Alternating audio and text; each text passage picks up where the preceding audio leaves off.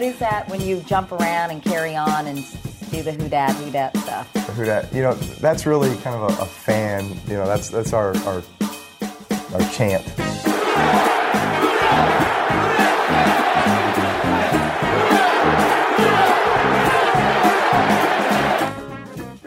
Duncan Holder podcast back at you. Larry Holder, Jeff Duncan here on the Athletics Podcast Network. I am in Indianapolis for the NFL Scouting Combine. And, of course, it is a long days, long nights. I mean, it's good times for all. And I think Jeff's still in New Orleans. I think he's still, like, thwarting beads or whatever he's doing. Like, just don't get in the way of, like, chaos and this, that, and the other. Jeff, you good down there or what? Yeah, Larry, I didn't do 1 minute of Mardi Gras this year. Not 1 minute. Even though That's depressing. Toth went That's sad. Right by my front door.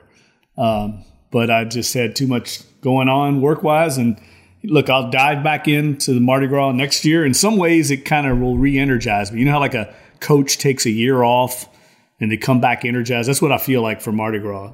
You're like Mike McCarthy, right? Yes. You need like a year off.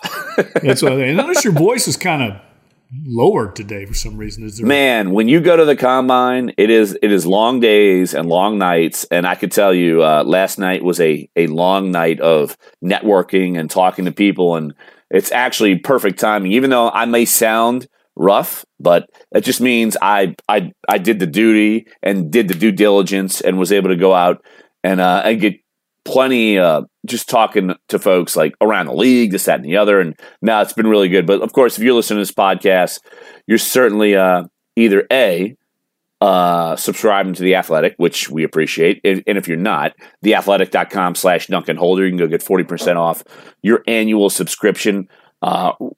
Doing all kinds of things, of course, New Orleans-wise, national-wise. I mean, we have a complete, gigantic army up here in Indianapolis. If you want to read about anybody or any team, you could certainly do that with a subscription. Or, of course, subscribe, Apple, Spotify, wherever you get your podcasts. Rate, review, subscribe, do all those good things. But, yeah, Jeff, it was hilarious. It's like I'm literally up here, and it's like, all right, you turn one direction, you're talking to Saints guys, and then you turn to another direction, and you run into the unassuming Matt Rule and the unassuming Joe Brady, and all of a sudden it's like, didn't I talk with you like 2 months ago about LSU, and now you're up here like offensive coordinator?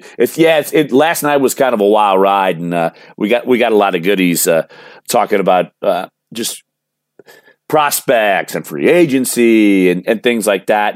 But Jeff, I know you're writing a column about kind of your blueprint to the offseason. Just for you, like, what are some of the things that maybe you're thinking of, like with the Saints? And I can actually like chime in of like some of the things I've been hearing up here too. But like, what are some of maybe the more important things that you're thinking of? Because it's not just draft prospects up here; it's free agency. It's like the NFL world, and so of course you are you're getting kind of the scope of things. But Jeff, I know, like I said, I know you were diving into some of this stuff. What are the things that maybe kind of stick out to you? Obviously, we're done with quarterback talk. We know where we're going there. But like, what are some of the things to you that are kind of sticking out and pinging to you? Well, I tell you, Larry, I think there's some things that might not be on the front burner for fans that might be a little more important to the team. And they might not be as sexy as, say, what everyone talks about, the wide receiver position. That's a very conspicuous position. For instance, I would say, I think they need a tackle. I think if we don't know what happens with Andres Pete, maybe he does come back. He's always been their third tackle.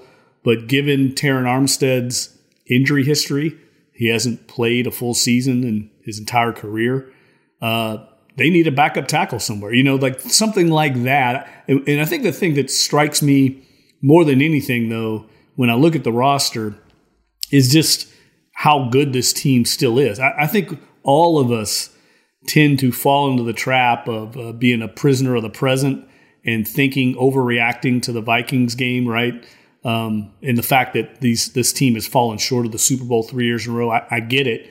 But the fact is the team's won more games than any team in the NFL in the last 3 years. They've won 13 games back-to-back seasons, which hardly is ever done.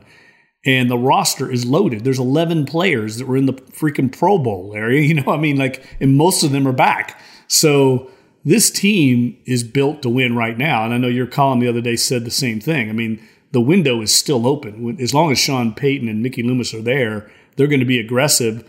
So I think this is more of an offseason of tweaking in some ways.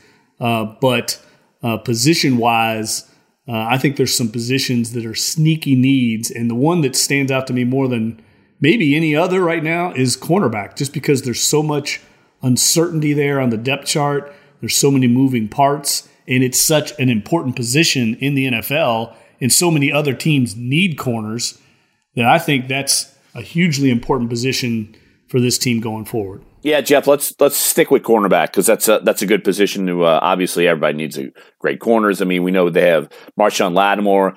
I don't necessarily think they're going to be doing like a contract extension for him at this point just because they do have some flexibility there, whether it's you got a 5th-year option, that sort of thing. So that's not like a pressing need now for his deal. But I do think that at corner, you have so many variables there. You have Eli Apple, who's a free agent. P.J. Williams, he's a free agent. Patrick Robinson, I mean, he's making way too much money and not doing enough. I mean, so they're certainly looking there.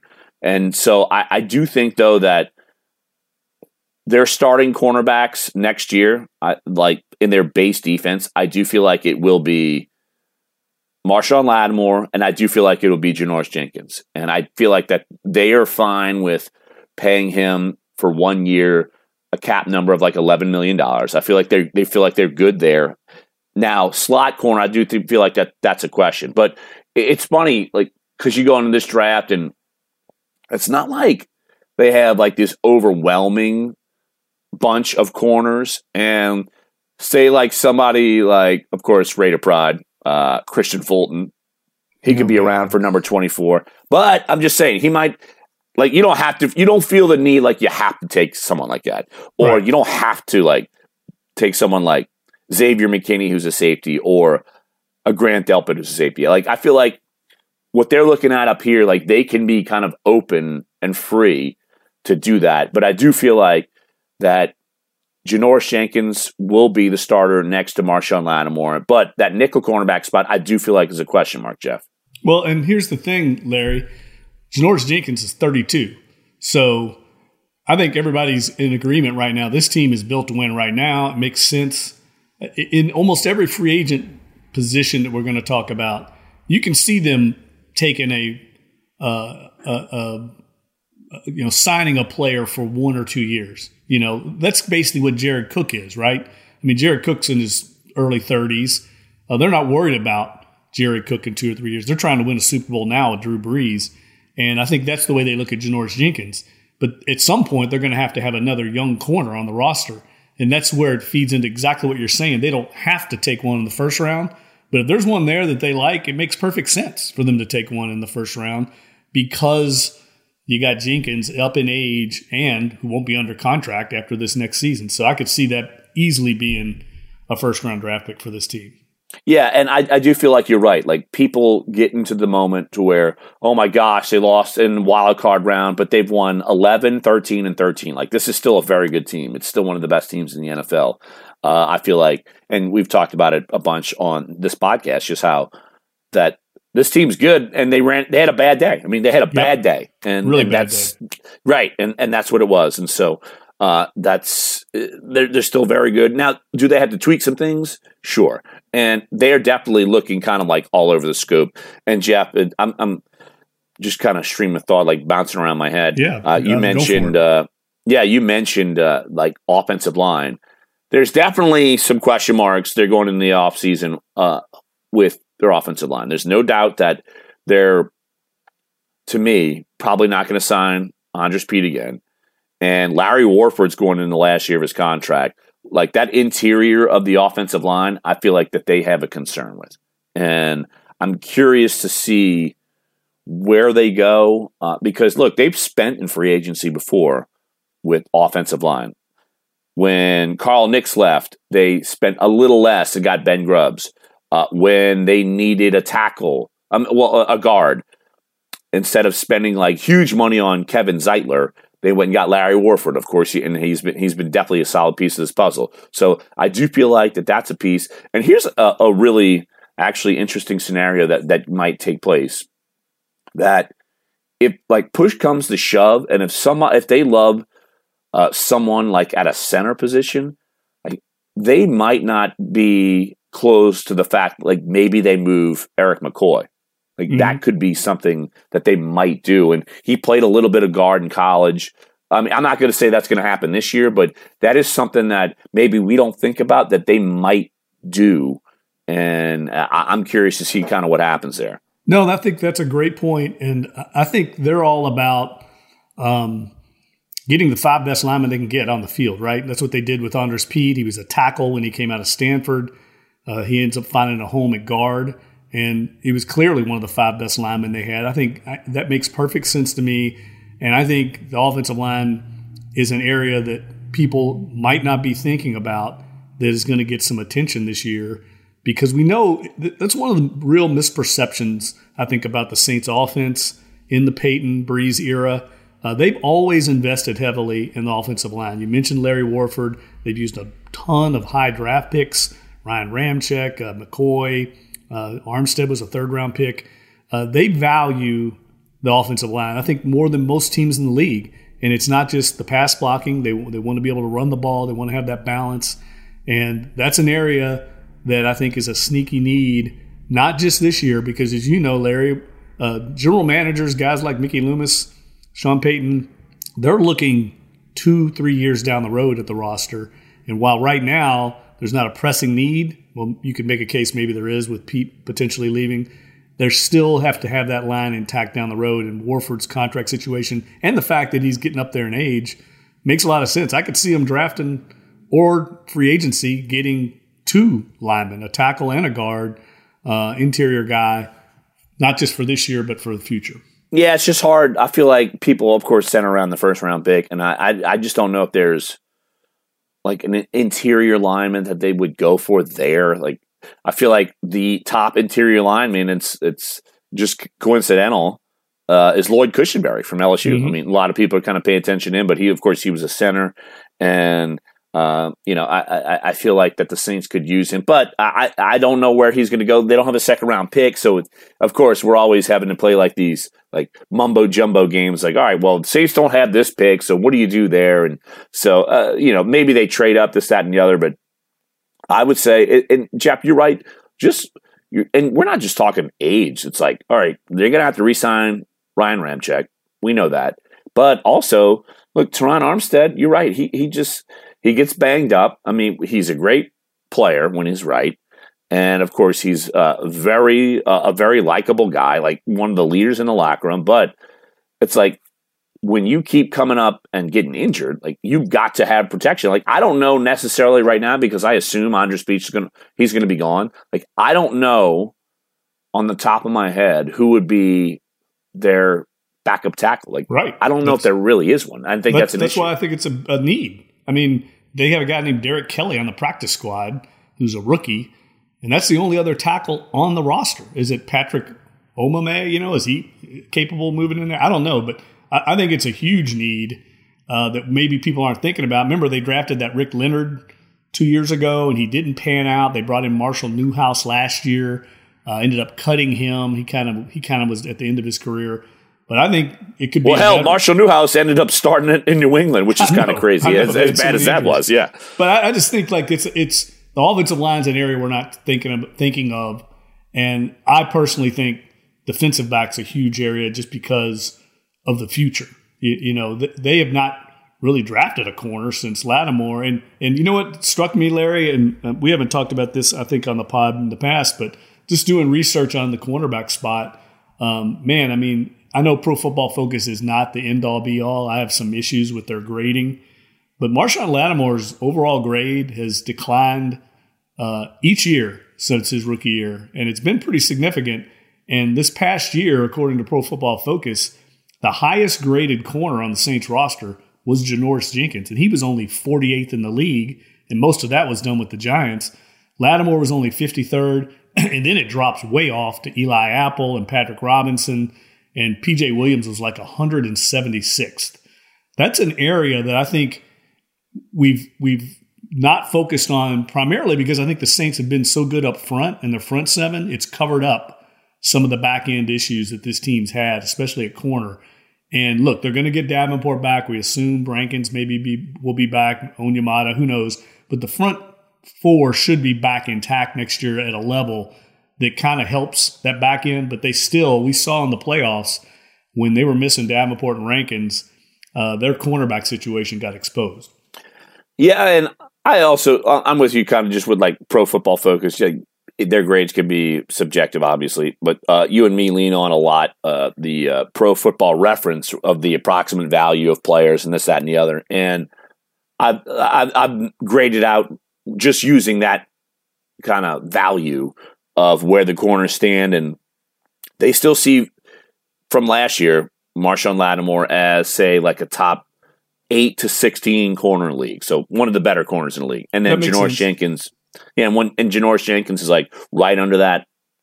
But yeah, Janoris Jenkins, I mean, he had a good year like with the Giants. Like I feel like when they made that move, that of course he came with like a little bit of baggage. I mean, but I do feel like that the Saints felt like, all right, this is baggage we can overcome. It's not that big of a deal.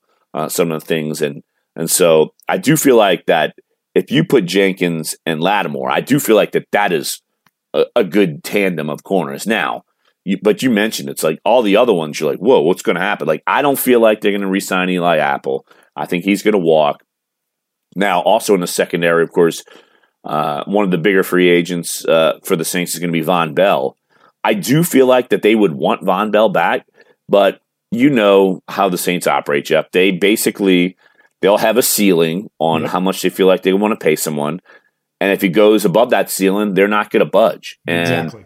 They really like what Von Bell's brought, but they don't want to go. Options too, right, Larry? Right. There's some other options there. Yeah, exactly. And you're talking like C.J. Gardner-Johnson. I mean, he would be the primo person. Right. Now, I'm wondering about free safety. I mean, we're all thinking, all right, Marcus Williams going into the final year of his contract. We've seen him do some hit or miss things, obviously, and so I'm wondering there. But no, I think also safety, like just that whole defensive backfield.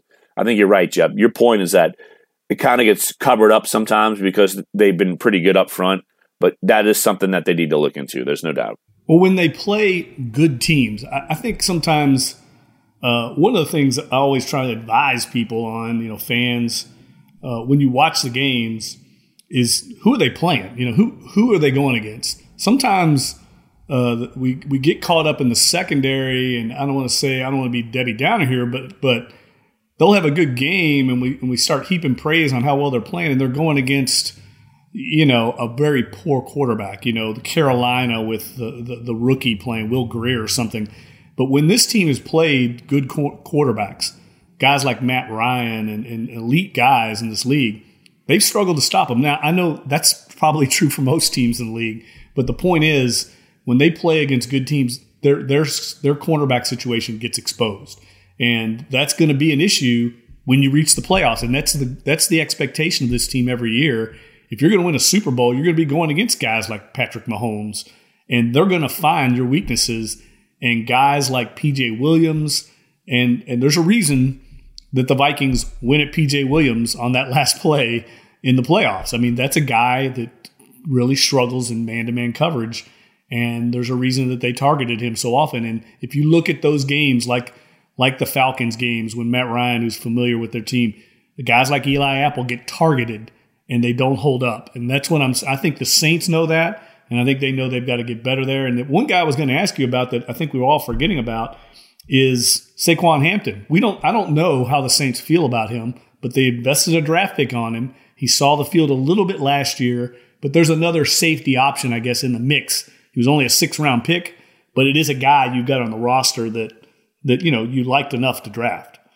Yeah, they did like him, and that's actually a really good point. Honestly, heck, I forget about him because he was in the mix and he got kind of injured in training camp and kind of went forward. But yeah, that's someone they could certainly look at. But it's something that I know that they have called him out openly. Like Sean Payton's been like, the back end has to be improved. Like they know, like if, like you said, and how many good quarterbacks are they going to be playing next year? A ton. So it's they got to fix that there. But yeah, another spot on defense where we got to kind of look at, and it's not like there's a glut of linebackers here.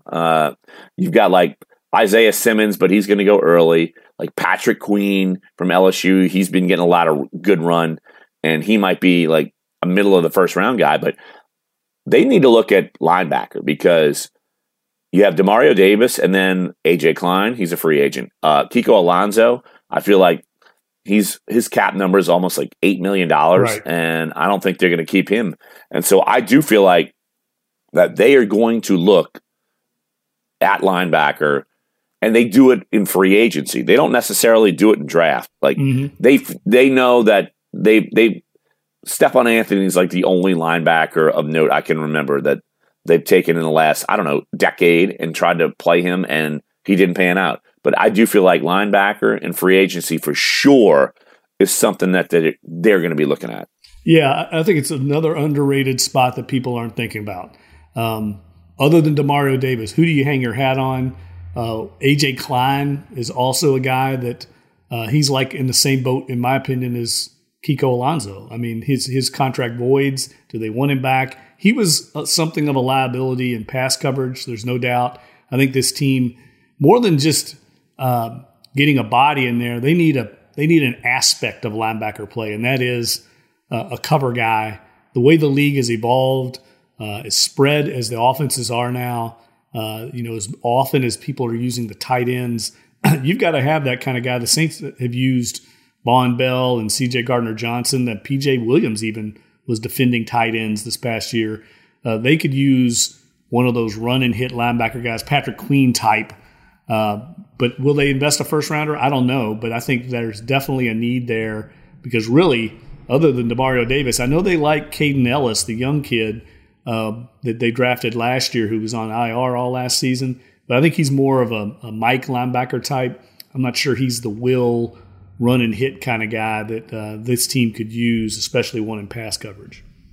Yeah, and Demario Davis plays that will spot, and so that's pretty that's obviously set. I mean, they love what's going on with Demario Davis. But here's a player I would not discount like in free agency because they certainly go and all you have to do is look at the history, and they go after linebackers in free agency. I mean, that's just what they do. And I would not discount them taking a look at Jamie Collins. He's a free agent. He had a really good year in New England, and that's someone who I think they might take a look at. And will it maybe cost? Yeah. Did they spend money on AJ Klein when they got him? Yes. Did they spend money on Demario Davis when they got him? Yes. So they're not unwilling to spend money, but Jamie Collins, I mean, he's not necessarily like a Mike linebacker, but he's someone that like a difference maker, like a veteran guy who's playing well. Like I feel like Jamie Collins might be someone they take a look at. That's a great point. And in the past, those are the kind of guys they brought in at linebacker. They bring in vets that are smart, that are versatile. I know that was a kind of an MO for Joe Vitt when he was the linebackers coach, and then Mike Nolan took over. He appreciated vets as well. That's a position that I could easily see them doing that on. And it makes a lot of sense, a guy like Collins or someone like that with a winning pedigree. We know how much Sean Payton values that. I mean, that's basically what Kiko Alonso was, a veteran guy who's credentialed, who can be interchangeable. I know they also like that at the linebacker position. They like guys that can play multiple spots there. So I think a veteran is probably the way they go there in free agency at linebacker. They've done it in the past. It's been a tried and true method for them. And I don't know much about this Michael Hodges, the new linebackers coach. I know they're really high on him. He's been very well thought of when he's been the assistant linebackers coach under Nolan. But I don't know if he's a guy that values the vets the same way Vitt and Nolan did. But I know that Payton and Loomis, that's been something that they've always wanted to do, bring in linebackers that come from winning pedigrees, and they've done it over the years multiple times. Yeah, I feel like if there's a position they're going to spend in free agency, it would be that. I mean, they've done it in the past, and I feel like they could do it again in the future. And it's not like the hot topic is wide receiver because obviously you want to compliment to Mike Thomas, and they don't have a history of doing that. I mean, the two top receivers they spent in free agency over the last 15 years. Jeff, it's crazy. It's Ted Ginn and David Patton. Like those are the guys. Like they're not going out and like spending mega bucks. Like I just don't see them doing that. And then obviously they're going to be looking at the draft class today because Thursday, it's the first day of on-field workouts where you have quarterbacks and wide receivers and tight ends. So they're going to be certainly looking at that. But I don't feel like wide receiver is a position they're just going to go out and they don't want to. They've seen the pitfalls and the landmines where you spend a ton of money on wide receivers and they never pan out. So I just don't think that that's going to be the route for the Saints, that they're going to look more in the draft. But of course, it's like you only have one pick in day one and you only have one pick in day two.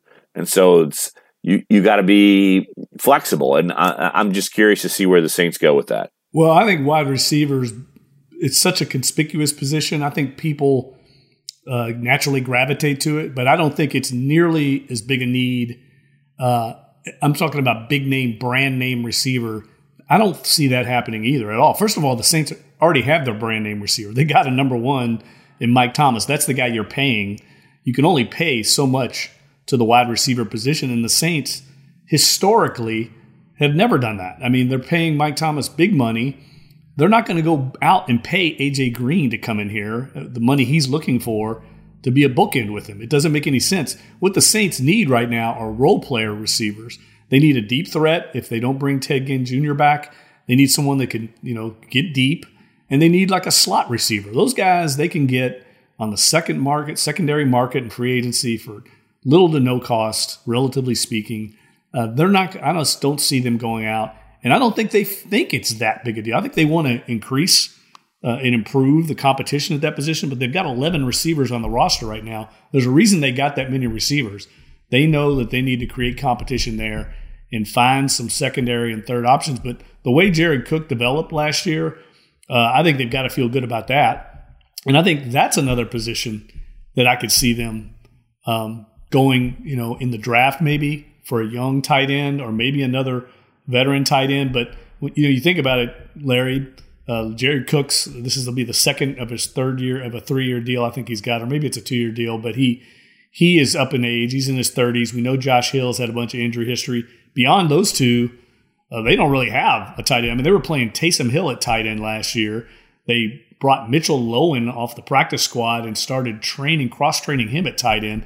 That's how big a need they had at depth at tight end. So I could see them getting a tight end somewhere. It's not going to be a big brand name guy, and it might not be a high draft pick, but I could see a need for a third tight end in this offense because of all the other issues they got. If they're going to make Taysom Hill more of the backup quarterback or use him more, he's going to be the quarterback of the future. You're not going to want him playing too much tight end, I think, going forward. Yeah, you look at him, and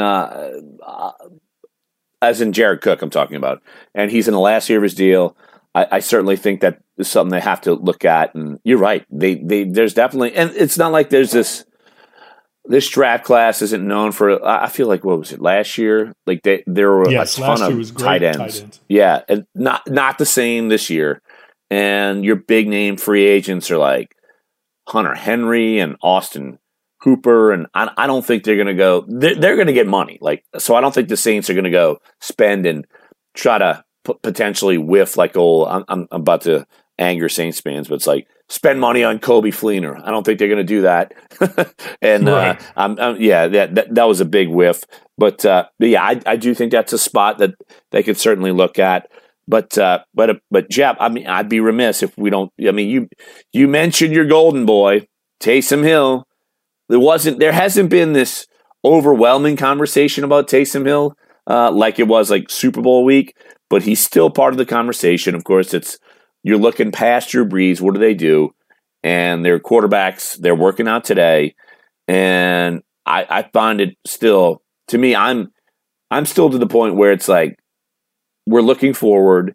And when Taysom Hill potentially could be the starter, I feel like they should still have a challenger to that starter and make him win the job. Don't hand him the keys. And yet, I'm not sure in this quarterback class, as in draft, where the Saints might go if they go. I mean, we've talked about, dream scenario, trade up for Joe Burrow. Dream scenario, trade up for Tua. And those are my, of course, wacko dreamland worlds. But I don't know outside of that if they see someone in this class that, all right, can challenge Taysom Hill. I don't know if I see that.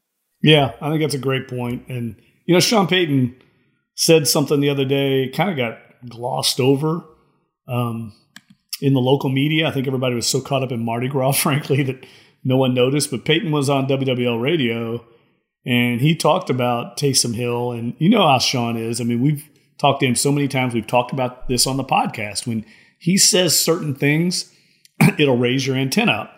And he was talking about the Taysom Hill situation. I'll read exactly what he said. He said, I think if he was unsigned prior to the league year, I'd anticipate us really paying close attention to that and looking at that first-round tender. Now, I think it will take some time relative to his contract because it's unique, A, in what he's doing now, and B, what we feel like he can be and what he can do when Drew does retire. So that will probably take a little bit more work than the contract that Mickey does with Drew. But for the fans that are listening, the club that has the restricted free agent player, or for that matter, the free agent, the one club they can negotiate with prior to the start of the league year is the club that you're just finished playing with. That indicated to me, Larry, that that's what they're trying to do. I think they're trying to get Taysom Hill to sign a multi-year deal before free agency, get him locked up. Now, if I'm Taysom Hill, I don't know sure I want to do that. I think I want to try and see what's available to me on the open market. But when he says things like that, Larry, there's some smoke. There's fire to that smoke. Oh, absolutely. And I think the Saints still do want to see what the market sets for Taysom Hill because you obviously don't want to overpay. And so you're wondering what other teams might value him, and that's your leverage. I mean, when you're a restricted free agent, obviously that's your leverage. And so I do think that they're going to see if another team, they don't have to give him a multi-year deal now. But I think in good faith, if they want him to be the starter, they will. And so I'm curious to see what that is, how he values himself and such. And so that is certainly going to be a storyline going forward because it's funny. It's like, oh, Drew Brees is back. And yet we're all starting to look toward the future, even though they're a very good team, which is it's kind of weird. But the fact that we're doing that, I mean, but that's kind of the nature of the business. But Jeff, I could tell you, obviously, all the quarterbacks are up here right now: Joe Burrow, Tua, Justin Herbert, Jacob Eason, Jordan Love, Jake Fromm, and there's been a lot of connection in, say, mock draft world with Jordan Love to the Saints. And we've talked about it a little bit on the pod too, because our own Dane Brugler, he did a mock draft a few weeks ago, connecting them. And Jeff, I just from talking with people while I've been up here, I think if there's a quarterback that they actually might go after, it would actually be Jake Fromm. It would not be Jordan Love, even though he's got these, of course, connections like, oh, he's Patrick Mahomes, the fascination. I think that they would look more at Fromm, and obviously it wouldn't be day one. But if they were looking to a quarterback, it would be more about Fromm than any of the other guys because they don't want to. They're not going to want to spend a first-round pick. They don't have a number 2, and so I think they're going to look really closely at Fromm from the people I've talked to. Yeah, and Fromm makes a lot of sense. I mean, the guy that a lot of people compare him to is Drew Brees. And, he's a cerebral guy, and he would fit the Saints system perfectly. So that makes perfect sense to me.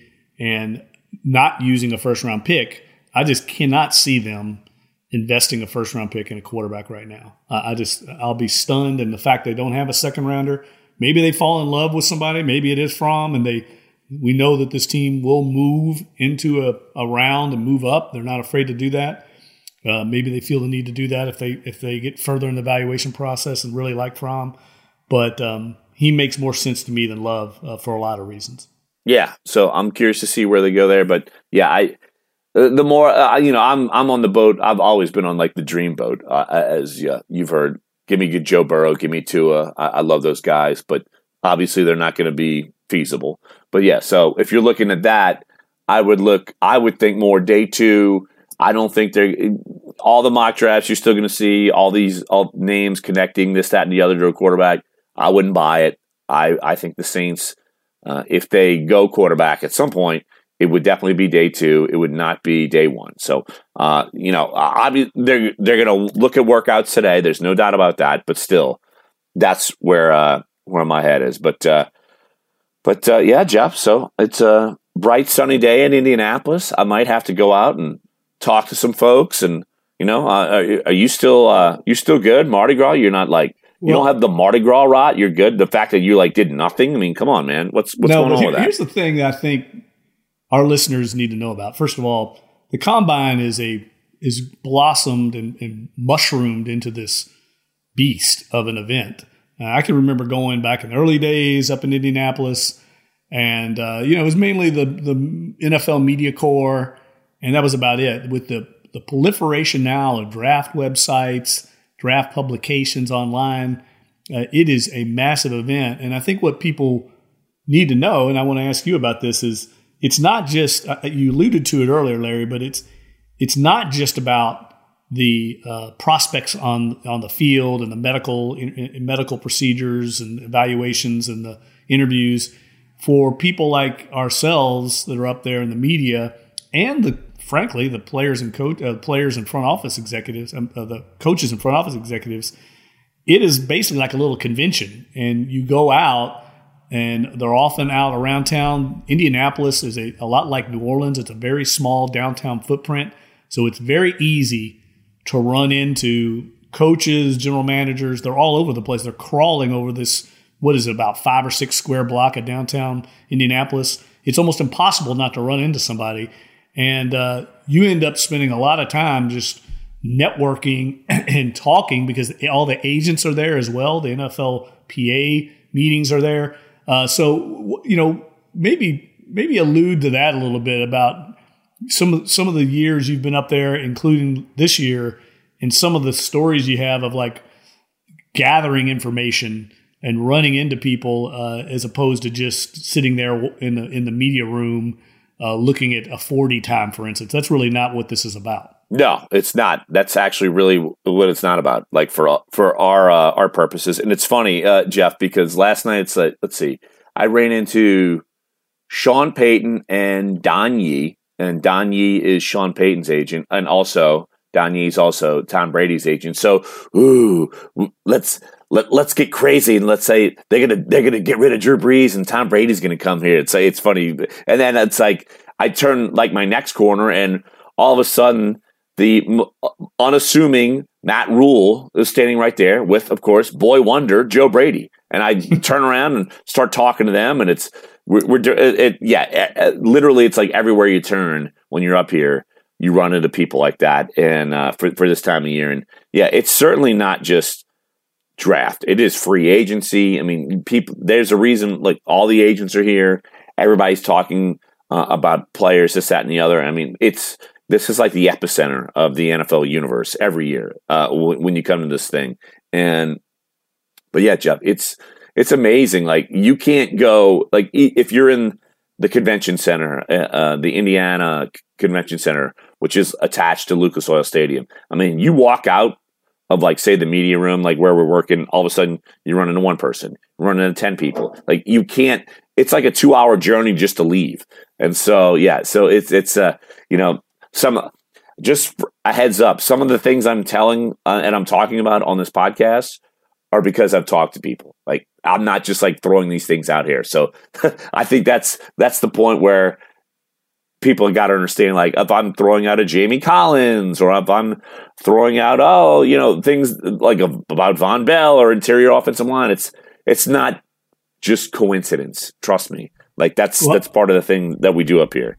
So I got a couple stories. These are the things I love to do on the pod, and I'm sure you can top that off with your own. But back in the old days, Brian Ali Walsh and I were on the beat for the Times-Picayune. This was back at the Combine when the Saints were rumored to be trading Ricky Williams. It was a huge story. Ricky Williams, of course, Heisman Trophy winner, the celebrated trade of the entire draft by Mike Ditka. And here they were going to move him. This was in the Jim Haslett, Randy Mueller days.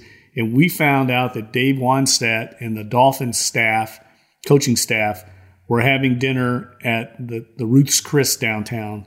So Brian and I went and staked out the bar. We sat in the bar and waited until they got done. We had a couple of glasses of wine, I have to admit, but we sat there and staked y'all, out. you two guys had wine? Get out of here. Yes. But we staked out Wannstedt until they finally, it seemed like it took forever. I remember waiting forever. And they all got up and we pounced and we cornered Wannstedt in the lobby there of the Ruth's Chris and basically got the story. We got it there in Indianapolis about their interest level. I mean, he was dancing around it, but he'd had a few glasses of wine himself, as you can imagine.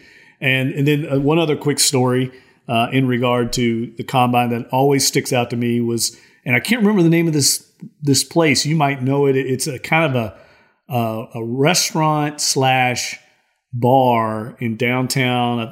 I keep wanting to say like Izzy's or something, but anyway, is it like Frank and Izzy's or Henry? I forget. Yeah, Harry I know it's on Harry and Izzy's. Yes. It's kind of a famous among the coaches and scouts up there. Kind of a famous. How can I say this? Cougar bar? Is that fair to say? Cougar bar or divorcee bar? I don't know how to describe it any other way. But you could go in there and it was crawling with coaches and executives, scouts in there working the scene. A lot of them maybe just having fun dancing, but it was kind of an 80s dance bar. And I'll never forget seeing Wade Phillips in there dancing, holding court on the dance floor. Now, Wade was not in there trying to pick anybody up. He just liked to dance, but he was out in the middle of the dance floor for hours. It was just hilarious. Those are the kind of things you run into in Indianapolis. If you're just out on the scene, you just never know who you're going to see. I remember that night, the Cowboys had their bus outside. Jerry Jones has this incredible, tour bus. Yeah, you can't get away when you see the Jerry bus. I mean, you see the Jerry bus. Yes. Yeah, it was parked outside. I didn't know where he was. He probably was holding court in the bus, but it's just a crazy scene. And there'll be a great book written one day about the Combine, but it has more to do with that kind of stuff than it does, the underwear Olympics that we're going to get into the next few days. Oh, yeah. I mean, last night I ran into Darren Sproles, who's now like a scout with the Eagles, and talked with him. Like, you just like literally you turn around and you're like, oh, here we are. And people you hadn't seen in a few years. Like, I haven't seen Darren Sproles in a few years because obviously when he got traded and, we covered him, but now he's back. Oh, great to see. Like, great, and you just talk and, it's definitely an epicenter. There's no doubt about that. But Jeff, on that note, I'm going to be leaving tomorrow, so the epicenter leaves, and I'll just be heading back to Algiers, ready to rock and roll. Come on. So it's hey, you got to leave somewhat paradise of cold snow in my mouth, Indianapolis at some point, right? Yeah. So I was going to ask you about that. I mean, I guess you're outside a little bit, moving from place to place, but for the most part, you spend all your time either there in the football stadium media room, or you're going through corridors of hotels or in restaurants, right? I mean, you're spending so much time just basically trying to network. You don't even get to see outside Indianapolis very much. Yeah, I'm still trying to get the wine out of my breath. So yes, exactly. So so that's like the Jeff Duncan way. Like the wine. Like I felt like I was you. Just wine toasting everyone. Yeah, last you're night. Not much of a wine guy. I mean, you'll drink wine, but that's not your preferred drink of choice. I was Mr. Wine Guy last night. It was me and some other potential Saint staffers, this, that, and the other, and Joe Brady, boy wonder. Like I said, I ran into him, boy wonder. So on that note, before I get myself in trouble and start leaking information I shouldn't, I think people would rather hear this than they'd rather hear exactly. I know exactly. But all right, well, that's going to wrap up this edition of the Duncan Holder podcast. Of course, go check us out, theathletic.com/Duncan Holder.